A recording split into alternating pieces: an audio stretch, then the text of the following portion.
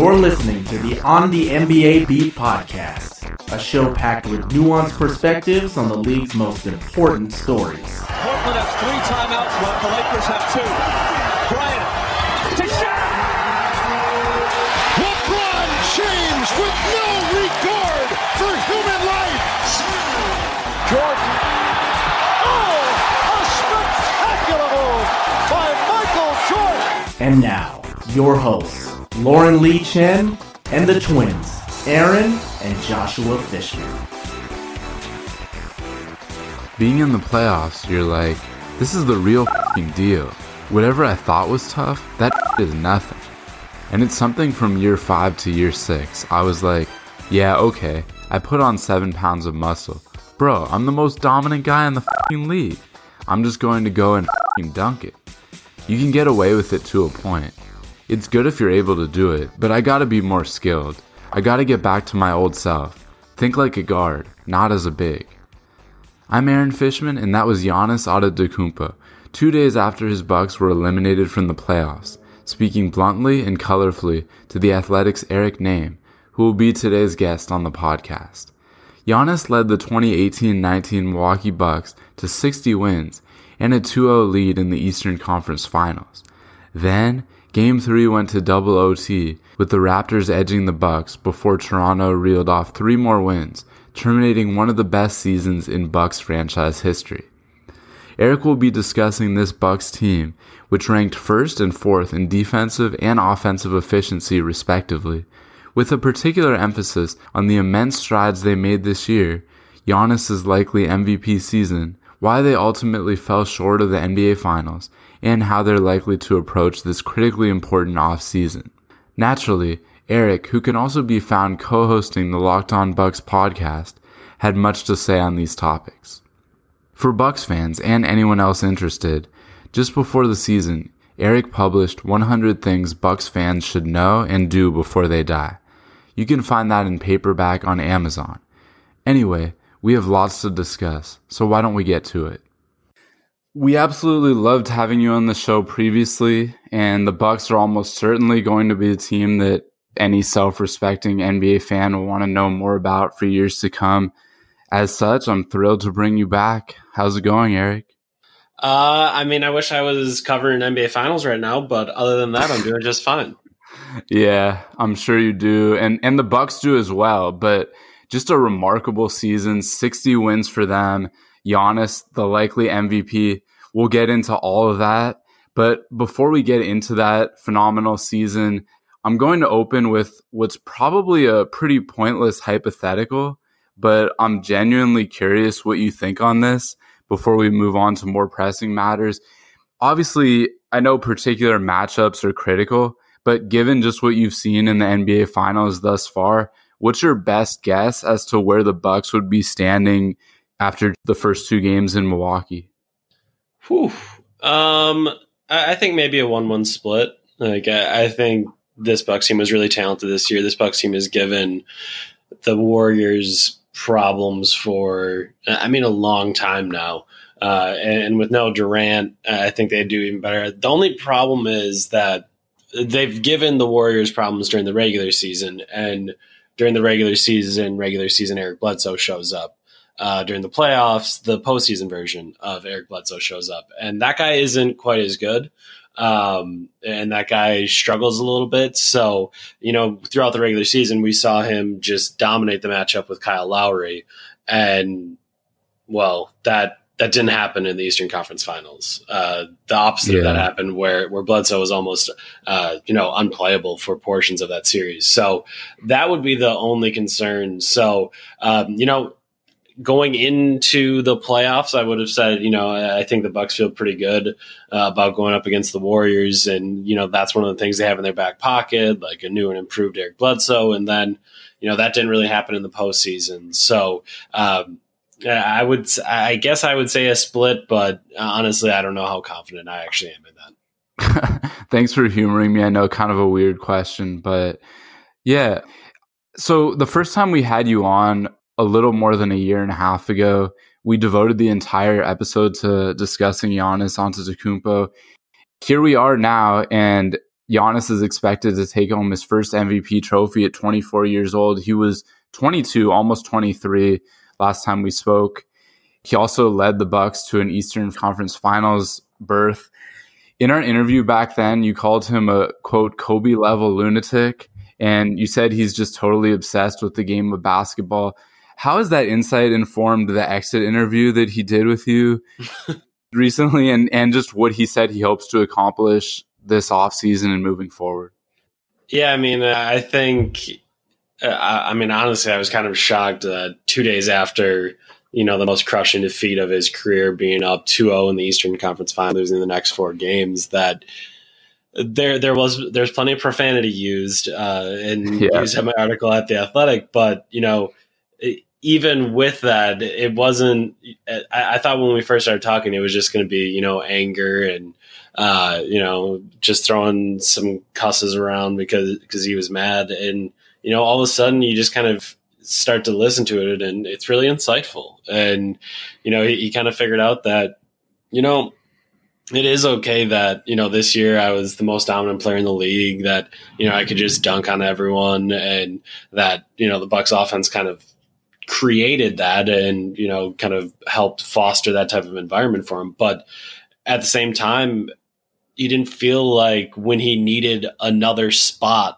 to go to at the end of games and in the Eastern Conference Finals, he didn't have one. And so much this year, Mike Budenholzer focused on, all right, we're going to make sure that you're taking as many shots as possible at the rim. He took 66% of his shots at the rim, which is just an insane percentage for someone with his usage rate. And then, he takes 21% of his shots from the mid-range and then the rest from the three-point line. And there's kind of this polarization of, you add 13% of his shots from the three-point line, and 80% of his shots are either at the rim or from the three-point line, and just 20% from the mid-range. So he wasn't really comfortable in that area. And if I remember correctly, I think this is his best long 2 percentage shooting season. It was either this year or last year, but in our interview, he said, I was more comfortable last year. And I don't know that the numbers were all that different, but I do know that he took a lot more last year, and he was in those situations a lot more last year. And that was one of the things that he mentioned in the interview, is just kind of, I knew what I needed to do. I just couldn't really execute it. And if you go back and watch the film of Game 6, which I did for the article, like after having that conversation, I looked back at it, and you could kind of see like he was finding step back jumpers, and he was finding different places where he could affect the game without getting a dunk and without taking a three, but he was just missing those shots. And it's another one of those spots where I guess a less mature 24-year-old would just be angry and, not really thinking about exactly how he gets better. But here's Giannis 2 days later saying, I got to find a way to be more comfortable in the mid-range. I have to, during this series, I was watching Kawhi Leonard and learning from him and how he goes about it and how patient he is and how he gets to his spots. So I got to find a way to do that myself. And I just thought it was a really mature look at, a young player who could have just said, I'm the MVP. I was the most dominant player in the league this year. I'm going to do it again next year, and I'm going to get better. But instead, he was really introspective and thinking about different ways that he can improve. Yeah, just so intense with his quotes, but also focused. I mean, you know Giannis, you've talked to him a lot, so he's anything but immature. But maybe on the outside, you see peripherally he's a 24-year-old, and like you said, he just lost the most important series of his career thus far. You'd think maybe it would just be throwing around a lot of cuss words, kind of being all over the place, but you got really, at least I got the sense that he knew exactly what he needed to do moving forward, and that he was supremely confident that he would be able to do it. Yeah, that is always kind of the crazy thing with him, is that, that's kind of where some of the Kobe level stuff comes in. Like, he is always really thinking the game. And, in a moment where he could have had it was the greatest professional frustration of his career, that he didn't come off that way. He came off as someone who had really considered what was going on in that series and considered what he should be doing going forward and how he can improve. And I don't want to say that's not normal, but it is. I think it is unique to be able to feel that anger and feel that disappointment, but also be introspective enough to look inside and actually think about how you can impact a game going forward. So I just came away from that conversation really, really impressed. And I mean, I don't know that that'll be a surprise to anyone, just kind of with everything people have read or heard about Giannis. But, talking to him in that moment, I was struck by just, how mature it all was. Mm-hmm. And he also had that quote saying that Marc Gasol and Kawhi Leonard made him a better player, and that they'll continue to motivate him to get better. And you touched upon this in your response, but specifically it was that area of the mid-range where he saw Kawhi doing it really successfully, but he wasn't really able to tap into that part of his game successfully. You think, like you touched upon, though, he's capable of hitting those mid-range shots? It just seemed to be like what he said, you think a confidence thing because he didn't take as many during the year? Was that the sense you were getting? Yeah, to me, I think it was kind of confidence that overall, he just didn't take as many of those type of shots. He still took some mid-rangers, but he didn't take the same type of mid-rangers, and he didn't take ones where, he was backing down somebody or, he was taking a little turnaround or just like kind of rising up over someone. That they were different looks than they were last year. And to me, I thought the biggest thing was I'm not expecting we're going to see Giannis come out here and all of a sudden try to be Jason Tatum. He's not going to be just gunning from the mid range.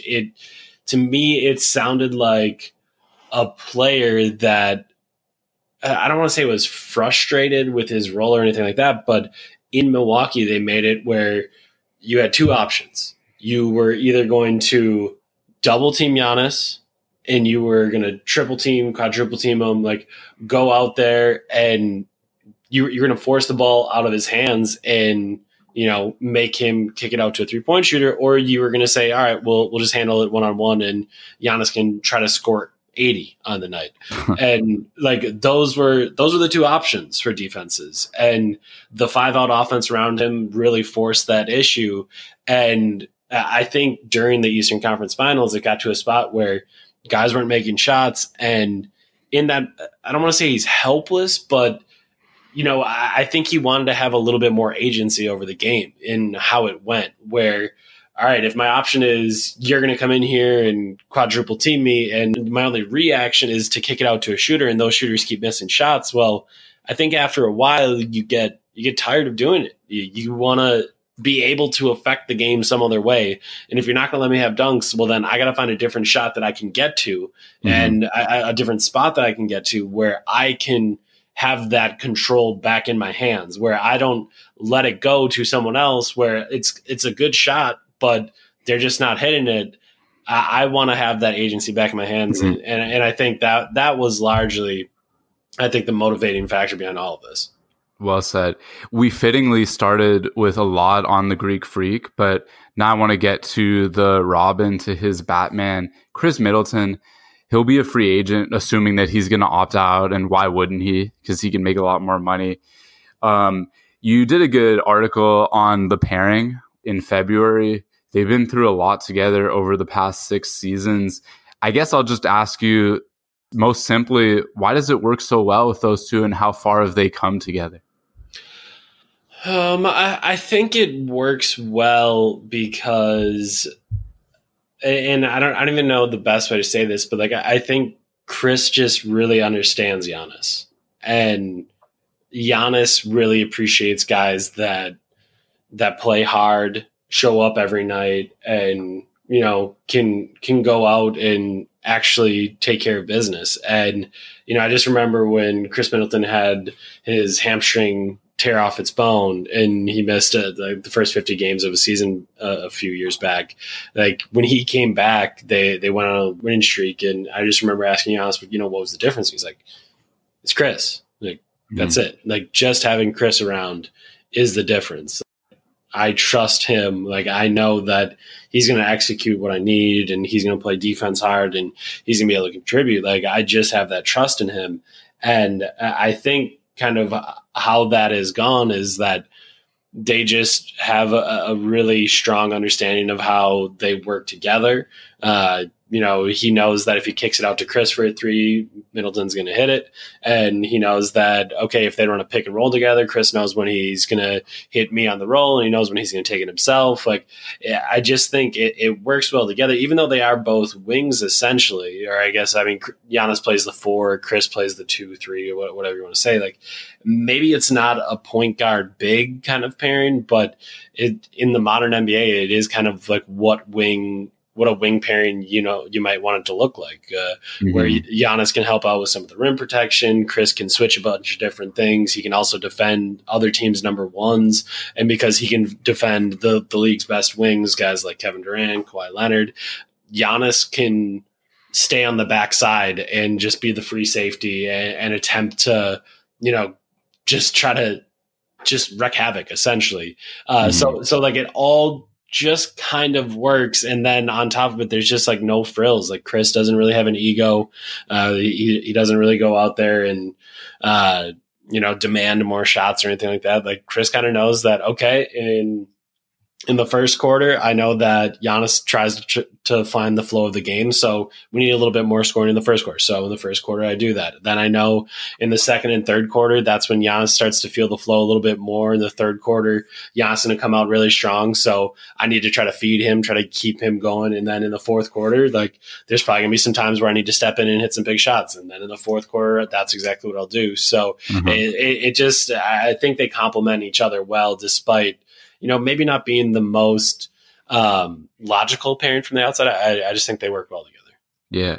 If for a while we knew how integral the 2019 offseason would be for the Bucks, in March, there was that big extension of Eric Bledsoe for 4 years and a lot of money. We'll talk about that a little bit more later. So that took that one big move off the table. So building around Giannis, my understanding, and I'd love to hear what you've gleaned from talking with the team and covering them this season, is that there's not that much financial flexibility to bring in many players, especially high-priced guys from the outside. It's more about retaining the key guys, chief among them Middleton and Malcolm Brogdon, who's a restricted free agent. And then there are a couple other ones that were impactful that they may not be able to afford, maybe like Brook Lopez or George Hill. What do you think about that? So to start, I think it's relatively easy and straightforward if they're willing to go into luxury tax to bring back Middleton, Brogdon, Lopez, and Hill. Essentially, all they'd have to do is renounce Nikola Mirotic. That would give them cap space to sign Lopez. It would give them an exception, open to re-sign George Hill. And then Malcolm Brogdon is a restricted free agent. They can match whatever they want there. And then they have Middleton's bird rights, and they can go and give him an extra 5th year if they want to give him a max. So they can. If they want to keep all 4 of those guys, I don't think the path to keeping is all that difficult.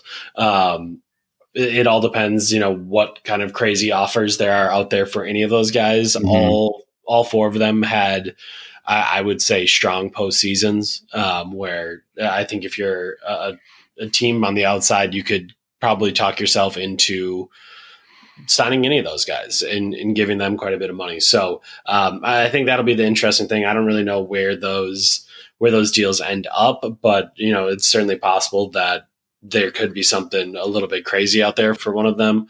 And then, I think just looking at all of them individually, like Brook Lopez was hugely important to this team. I think it's tough to think of someone that can block as many shots as he can and hit as many threes as he can. Malcolm Brogdon, 50, 40, 90 guy, crazy efficient, does all the little things, just kind of fills in any of the gaps that you have on the roster. It's going to be tough to find another guy like him. George Hill was, as I already talked about Eric Bledsoe not being great in the postseason, George Hill was the guy that filled in and made it so that, I'm not going to say it didn't matter, but it didn't matter as much that, your point guard wasn't playing up to his full potential because you had this great backup point guard coming off the bench. And then, with Middleton, he's obviously a guy that's a number 2 for the Bucks and first All-Star game this year and defended Kawhi Leonard throughout the entirety of the Bucks Raptors series, lit up the Celtics for a second straight year in the postseason, was good against the Pistons. Like, he's someone that I think proved I mean, at least to me, for Bucks fans, they don't really like Chris Middleton that much. So I'm sure they'll tell you that he was, terrible in the playoffs and disappeared and all this stuff, which is dumb. But they'll tell you that. But I thought, without a shadow of a doubt, like, he proved that he's a 16-game player. Like, that's a guy that every year you can count on in the playoffs. So all of these guys, like, you do really want to re-sign them, because if you don't, there is not space. Like, the reason they're going to be able to sign them is because Brogdon is a restricted free agent. Middleton, you have those bird rights on. Lopez is difficult because it was a one-year deal. So he's like the one guy that like him and Hill are both going to be more difficult, but also you hope that they're both veterans and want to stay in Milwaukee. But really, in any of these spots, if you lose one of those guys, like, it's one of those situations where you don't just magically get $30 million in space. Like, if Chris Middleton gets $30 million a year, you don't just get $30 million in space. Like, the reason you can keep Chris Middleton is because you can go up and beyond. So if you lose Chris Middleton, you probably have like $18-20 million in space. And if you want to try to get an outside free agent, like, that means you're going to have to let Middleton go. You're going to have to probably let Brogdon go, like, or you're going to have to let Lopez and Hill go. And then even, I don't even think you're going to have like a large enough max for like the biggest guys. It would only be like a 7 to 8 year max. And it's like, well, what are you even after? Like, who is it that's out there that, is really going to make this team better? And that's always been the point that we've tried to drive home in regards to Middleton is, I don't think it's crazy to say that, there's 30 players in the NBA better than Chris Middleton. And, maybe you want to bump it down to 35 or 40 players better than Chris Middleton. Like, that's all fine. But how are you getting one of those 30 or 40 players? Like, who is that person? There's not that many guys out there. So you better be 100% sure you're getting one of those guys, because if you don't get one of those guys, you're going to settle for someone that isn't as good as Chris Middleton was. You're going to downgrade in talent, and you're going to do all of that, and you've given up the longest tenured teammate Giannis has ever had. So you're going to do all of those things for a chance at a free agent that you didn't get. You're going to be less talented, and you have to sign Giannis to a supermax extension next summer. Yeah, when you put it like that, highly unlikely that they would go that route, and extremely risky. Unless they have a very specific plan, which none of us have any semblance of. Yeah, again, like, maybe there is. These owners have never, been afraid to try to go out there and make big plays. And obviously they got Greg Monroe, which was a huge sign at the time, which is crazy to look back on because of how much the NBA changed and, how it didn't work out really. But, that was a huge sign at the time. They beat the Lakers and they beat the Knicks in free agency. Like, the Milwaukee Bucks beat them in free agency. That's not normal. That's not how this typically goes. So the owners aren't afraid to try to do something like that, but, you don't want to be brash in doing it and all of a sudden just blow up your entire team. You just made a very compelling argument for why the Bucks should run it back. They were so close to getting to the NBA Finals and to even winning a championship this season, it seemed like. So is there a particular area that the team would hope to improve by doing that? Or would it just be retaining what they did this previous offseason, which was just getting those shooters around Giannis and then just ramping up their 3-point frequency and just having that middle out game that was just so dominant offensively? I think in this, I've said this to anyone who will listen. And I mean, obviously it's somewhat influenced by hearing Giannis talk to me about it. But if Giannis isn't in that series, they win. If Fred VanVleet doesn't turn into Steph Curry for the final games of the series, the Bucks win. Like, I know there's always, when you don't make it to the finals, there's always the desire to be like, oh man, you gotta figure out what was wrong and you gotta fix it. And it's just like, well, is there anything that really needs fixing, or could it just go a little bit better? And I've said this line a couple times on radio and stuff like that, but so the reason they didn't win this year is Giannis wasn't Giannis in the Eastern Conference Finals. If you give me the chance to bet on Giannis being Giannis or Giannis being even better next year, I will take that bet 10 out of 10 times. Like, if that's all I have to bet on for the Bucks to make an NBA Finals, I think that's a pretty safe bet. And I just think when you look around the rest of the Eastern Conference, I don't think any of us really know how this goes. I don't think we know if Kawhi stays in Toronto. I don't know if we know that Kyrie stays in Boston, if Boston ends up trading for Anthony Davis. Like, we don't know any of those things. We don't know how this works. And because we don't know how this works, I think there is something to be said for running it back, but we'll just have to see in the end if that makes sense. I think that's fair. He's 24. He gets better each and every year, and it just seems like he just has so much room left before he hits his ceiling. But I'm nitpicking, obviously, because he put his heart and soul onto the court, and he's just so phenomenal. But I just am curious about his uncharacteristically bad free throw shooting the last 4 games. I think it was like 17 for 36 over the last 4 games. Do you think it was more that he was exhausted just from battling on both ends of the court, or could it have been maybe nerves or frustration kicking in at that point? To me, he's struggled with free throws in the playoffs the last couple of years. So I do think there is something there. And I didn't really think about, I mean, obviously I thought about it, and I've asked him about it before, and, he'll always tell you that there's nothing different and he's not feeling any different or anything like that at the free throw line. But there was a quote in that article, or my last article at The Athletic with Giannis about, he mentioned the idea that, the only things I could get in that series against the Raptors was, easy ones in transition and free throws. And, that was it. And to me, that didn't sound like someone that was like, yeah, I got to the free throw line a bunch. That sounded like someone who was pissed that he didn't get to dunk on everyone. That he didn't get to go out there and, get the dunks that he normally gets. Because if you look across the floor, like when Kawhi Leonard gets fouled, he's going to say, thank you for the 2 points, hit both free throws, and that's going to be that. And that to Giannis, it just felt like when he said that, to me, it wasn't someone saying, oh yeah, like this is great, I'm at the free throw line. It was like, man, I really wish I would just got to dunk it and this was an and one or something like that. I think your reading of it is accurate. It sounds like frustration and kind of like a half full, half empty thing, where rather than be happy or appreciative that he's getting 10 free throw attempts per game, it's, I'm not getting easy dunks like I did the bulk of the Celtics series. So it comes down to ridiculously high expectations for Giannis, and then maybe just failing to meet his otherworldly expectations. Yeah, I mean, I brought it up before the Eastern Conference Finals, his free throw shooting to him, and he doesn't hide from it. He's like, yeah, I haven't made free throws, but I just think, when you look through what he's been doing, that he'll keep trying to improve on it, and I think that the big thing will be to see if he actually does it. I'm not 100% sure that he has the answer for why he's struggled from the free throw line in the postseason. And I think he'll have to do a little soul searching this offseason and see if he can figure it out. Yeah, this is obvious to note, but before I move on to the next topic, I just want to emphasize that we are not blaming Giannis for the Bucks' defeat.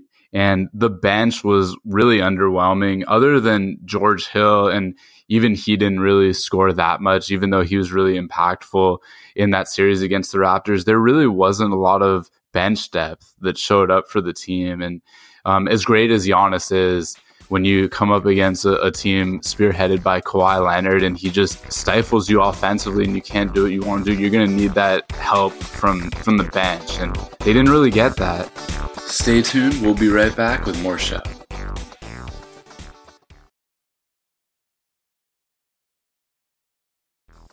This is Howard Beck of Bleacher Report, and I am on the NBA beat. I did want to move on to the decision to extend Eric Bledsoe's contract. So it'll be for 4 more years for an average of $17.5 million per year. What are the biggest pros and cons with investing so much in him?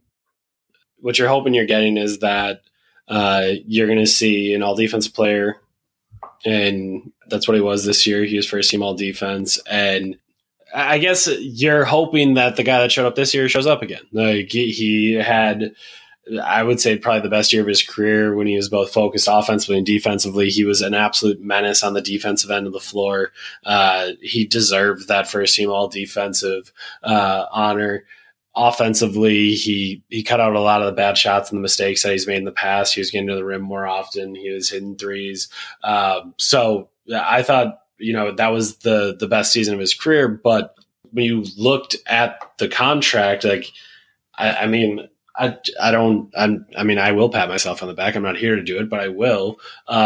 When he signed it for 17, in my mind, I said that's someone who's scared to make more money. Because if you thought you were going to be great in the postseason, Bledsoe could have made up to $20 million, maybe even more. I think he could have made $5+ more million per year if he has a great postseason. If he plays the way that he does during the regular season, he shuts down Kyle Lowry, he goes in the NBA Finals and has the exact same kind of impact he did against Steph Curry defensively in the regular season, that dude is getting paid $20+ million because that is an incredible basketball player. On the flip side, if he had a postseason like he did last year, which he kind of did, he looked borderline unplayable in the series against the Raptors in the Eastern Conference Finals. He could have made as little as, $12, $13 million a year. Sure, you're getting all defense, but what's he going to be for you offensively? Can you play him in the playoffs? So to me, you had a $10 million range there, and in the middle is where they decided on it. Bledsoe is a clutch sports guy, and I would say throughout his time negotiating, Rich Paul has done a great job getting a number of guys big contracts and, kind of flexing on other teams. And there's also been times where they've just taken a deal. I think John Wall could have gotten an extra year. If they waited another year on the extension, he could have got even more money. And instead, they decided to settle and take the extension there. And, well, it ended up being a good decision because obviously he has all this money now.